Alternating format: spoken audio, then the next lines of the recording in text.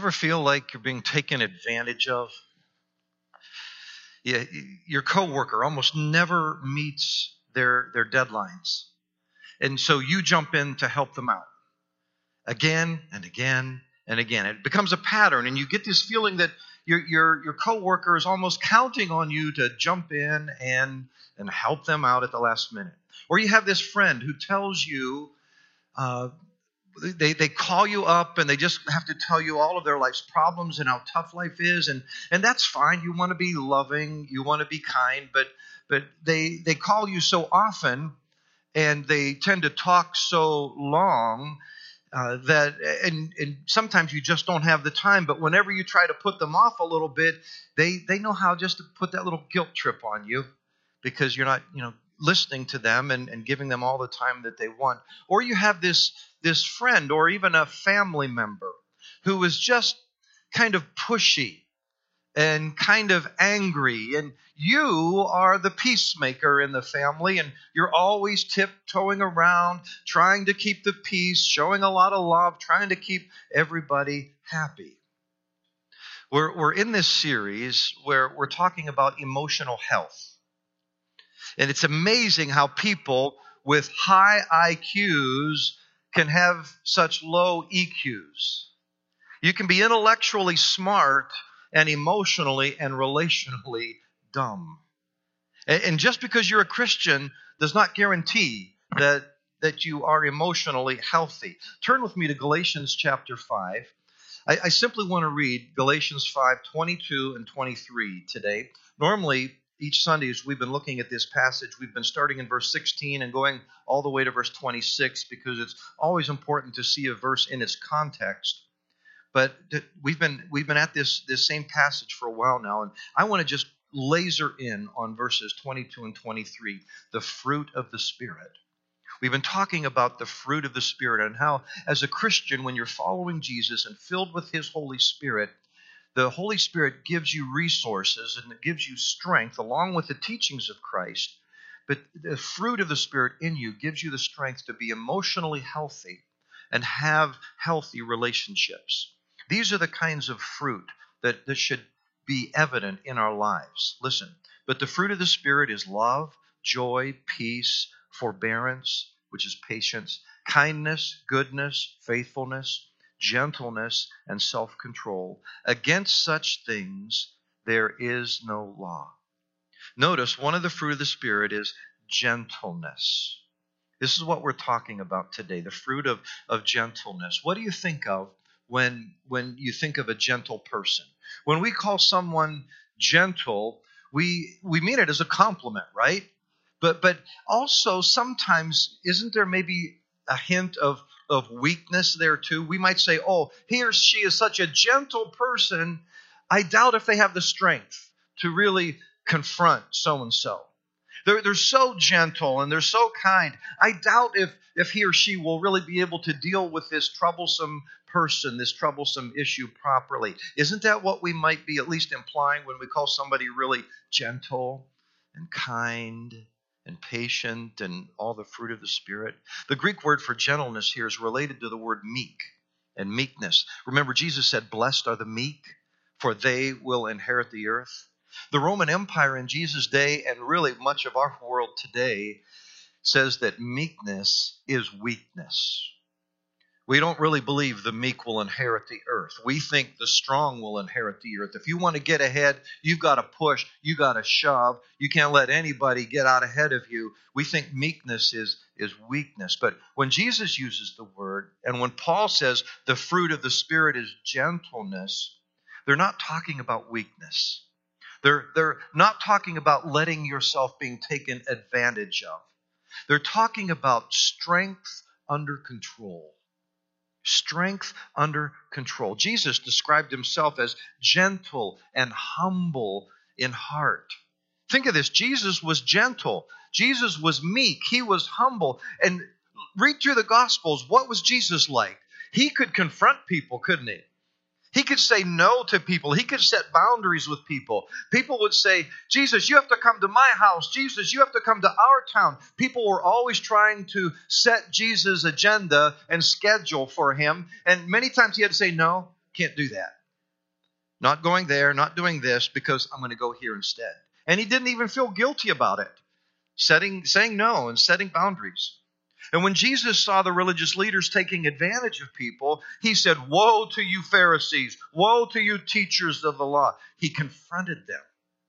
Jesus knew how to confront and how to set boundaries. I want to talk to you today especially about boundaries. You see, to have healthy relationships and to have healthy emotions, you have to have healthy boundaries.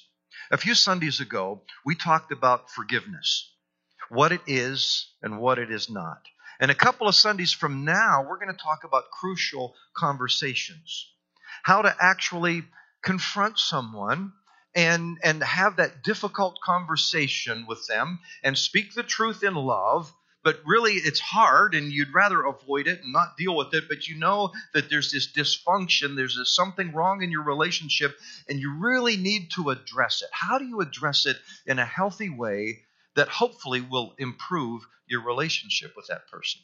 So this message today on boundaries is linked together with the other two: forgiveness, boundaries, crucial conversations. You may want to review these three messages in the future. They'll be online on our website. So let's jump in. The fruit of the Spirit: gentleness. Meekness is not weakness. To be gentle and kind and patient does not mean you are weak. It does not mean you let people take advantage of you. Neither does it mean that you just bulldoze over people and leave behind you a bloody trail of broken relationships. True love knows how to confront gently but firmly. True love has strength enough to set healthy boundaries. The more you experience the fruit of the Holy Spirit, the more you have this strength under control, where you have healthy boundaries with people. So our tendency is to clam up or blow up. We clam up and say nothing, and we avoid. Or we blow up and get angry and say things and do things that we shouldn't do. And so rather than clamming up or blowing up, we need to learn how we can build up the relationship by dealing with it in a healthy way. I want to explain this morning what boundaries are, and then we're going to apply the idea of boundaries to our spouse, our children, and our friends. Our spouse, our children, and our friends. And if you're not married and if you don't have children, you can adjust and reapply these principles to the relationships that you do have. Okay, so it really applies to every single one of us. So what are boundaries? By the way, most of what I'm saying today comes right out of Henry Cloud and John Townsend's classic book called Boundaries. It's a great book, and there's no way I can unpack it all today, so you might want to get that book and read it for yourself. But they say in their book, boundaries define us. They define what is me and what is not me. We are responsible to others and for ourselves. For example, think of property lines. You have your home and your neighbor has his home. You have your yard, they have their yard, and hopefully you know where the property line is.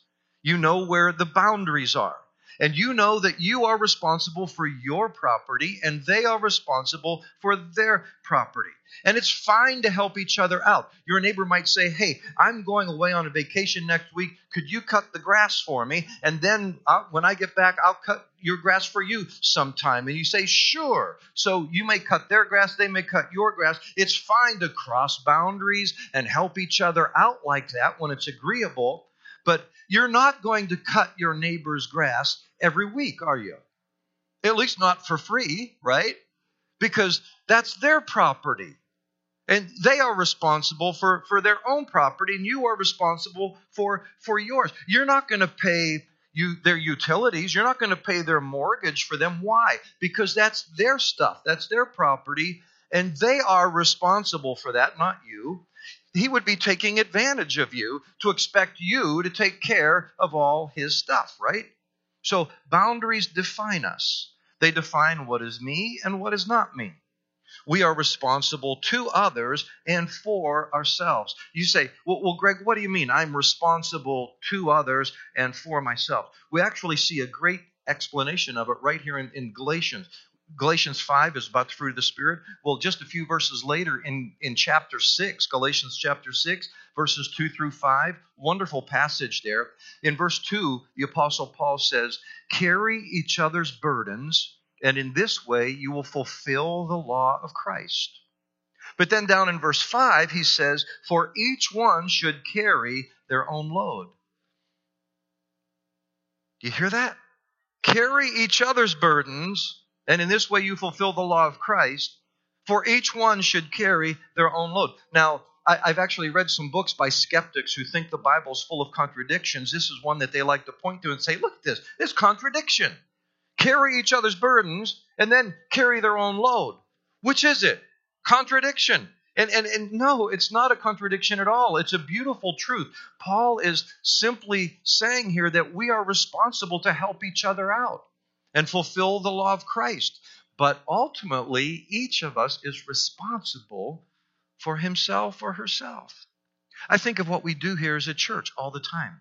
Through your generous financial giving, we are able not only to run all the ministries of the church, but we help people in all kinds of ways. We support missionaries around the world. We support Lighthouse of Oakland County, DRAW, Oakland Hope, Grace Women's Center, Blessings in a Backpack. We're helping people all the time. We have a benevolence fund that's set aside to help people who are really in a pinch and they need some food or they need a month's rent paid and they're really in a pickle and they just really need help. And so their burden is so overwhelming at the moment, they need somebody to come alongside and help them carry their burden. And that's what Jesus wants us to do, carry each other's burdens. Most of us at one time or another in life experience such a hardship, such a problem, such a burden in one form or another that it's wonderful to have some friends and family and church family to come alongside and help you carry that burden, right? This is what Jesus wants us to do. It fulfills the love that he has for all of us. However, there are boundaries. The church can't pay your rent every month. We can't buy somebody a house. We have boundaries. We have limits because ultimately everyone must carry their own load. You see, we're responsible to help each other out, but ultimately we're responsible for ourselves.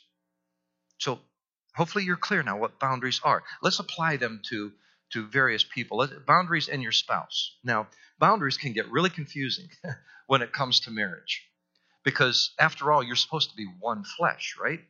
Jesus said, and Paul says in Ephesians, he says, "For this reason a man will leave his father and mother and be united to his wife, and the two will become one flesh." And marriage is all about the two becoming one.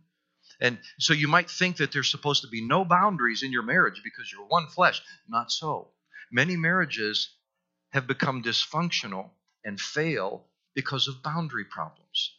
Peter Scazzaro, in his book, Emotionally Healthy Spirituality, says, talking about him and his wife, Jerry, when Jerry and I were married, we lit what is recognized today as the unity candle. This symbolized we were now one.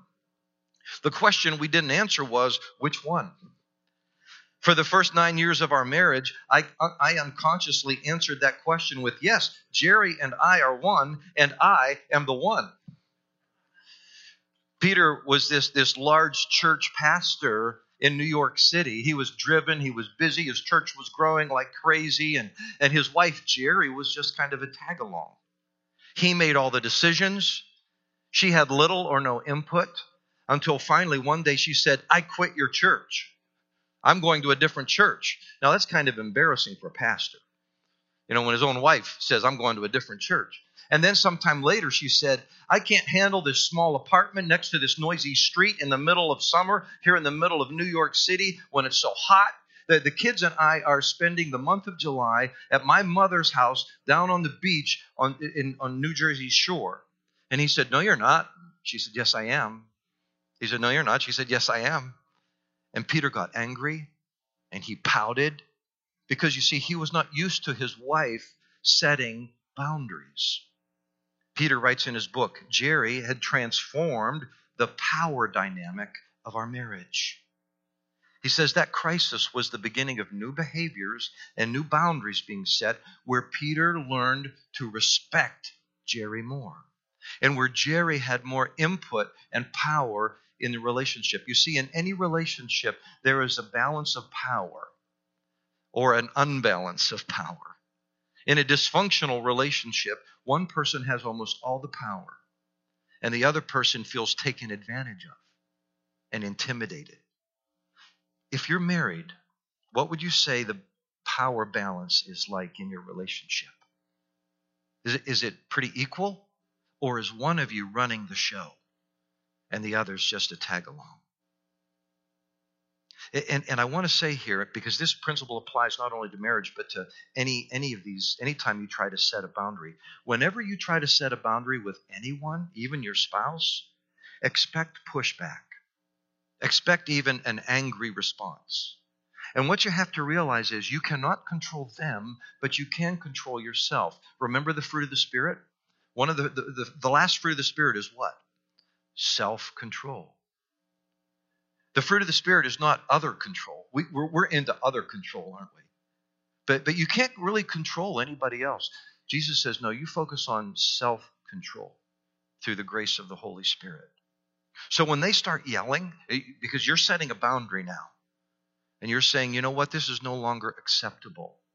And if they start yelling and they start pouting, you don't say, stop yelling at me, quit yelling at me. No, because you can't control that. You can't control them.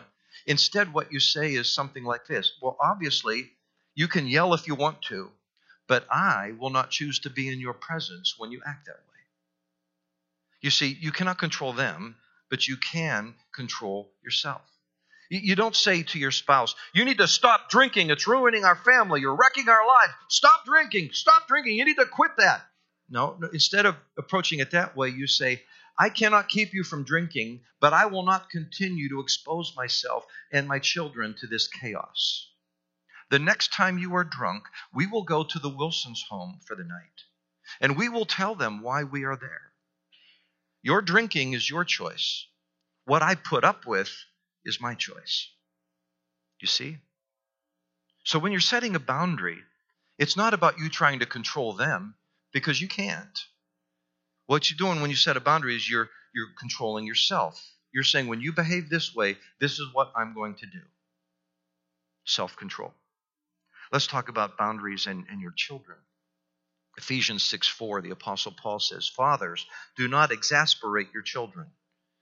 Don't irritate them. Don't rile them up. Don't exasperate your children. Instead, bring them up in the training and instruction of the Lord. In their book, Henry Cloud and John Townsend say, second only to learning how to bond, to form strong attachments, the most important thing parents can give children is a sense of responsibility. Knowing what they're responsible for and knowing what they are not responsible for. Knowing how to say no and knowing how to accept no. Parents, one of the best things you can do for your child is to help them develop healthy boundaries. You want them to develop a sense of internal responsibility where they can take initiative. They have a sense of personal responsibility for their lives. So they know how to say no to someone who is crossing inappropriate boundaries. So when they're a little older and a friend says, hey man, let's go drinking. Let's go smoke some weed. They have a healthy sense of responsibility and enough emotional health that they can say no. No, I'm not going to do that. Oh, come on, man. They start making fun. No, I'm not going to do that.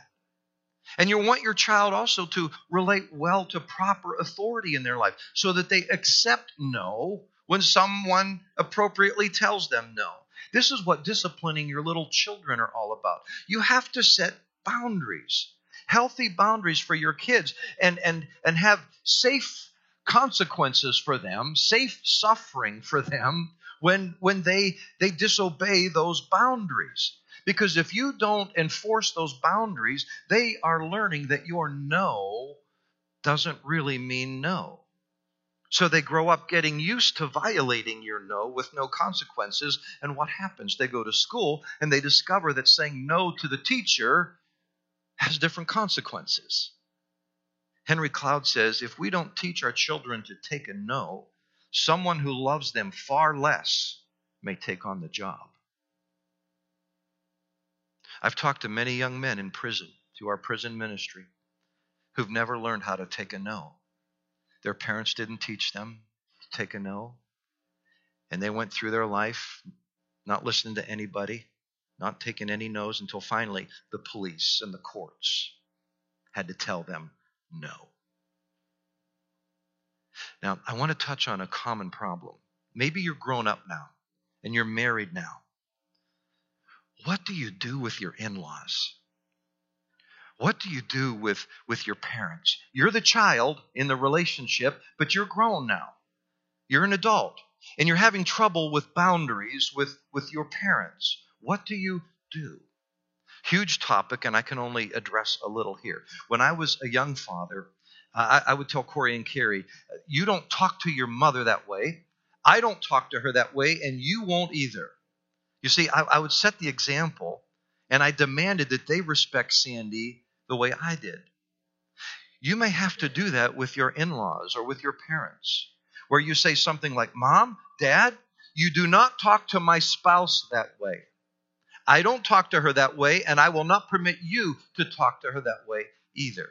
You have to set boundaries. You say, well, Greg, what if they get angry? What if they get upset? Remember, you can't control that. You can't control them. You can only control yourself. Self-control is a fruit of the Spirit. Remember, not other control. And in fact, like I said, when you set a boundary, expect pushback. Expect even some anger. You have been letting them cross your rightful boundaries for some time now, maybe your whole life. And now that you're saying you can't cross this anymore, they will be puzzled and they will be angry. They will say, why not? I've crossed this boundary 1,000 times before. Now, why are you suddenly drawing this line in the sand? So when you set a new boundary that they're not used to, you are realigning the balance of power in your relationship.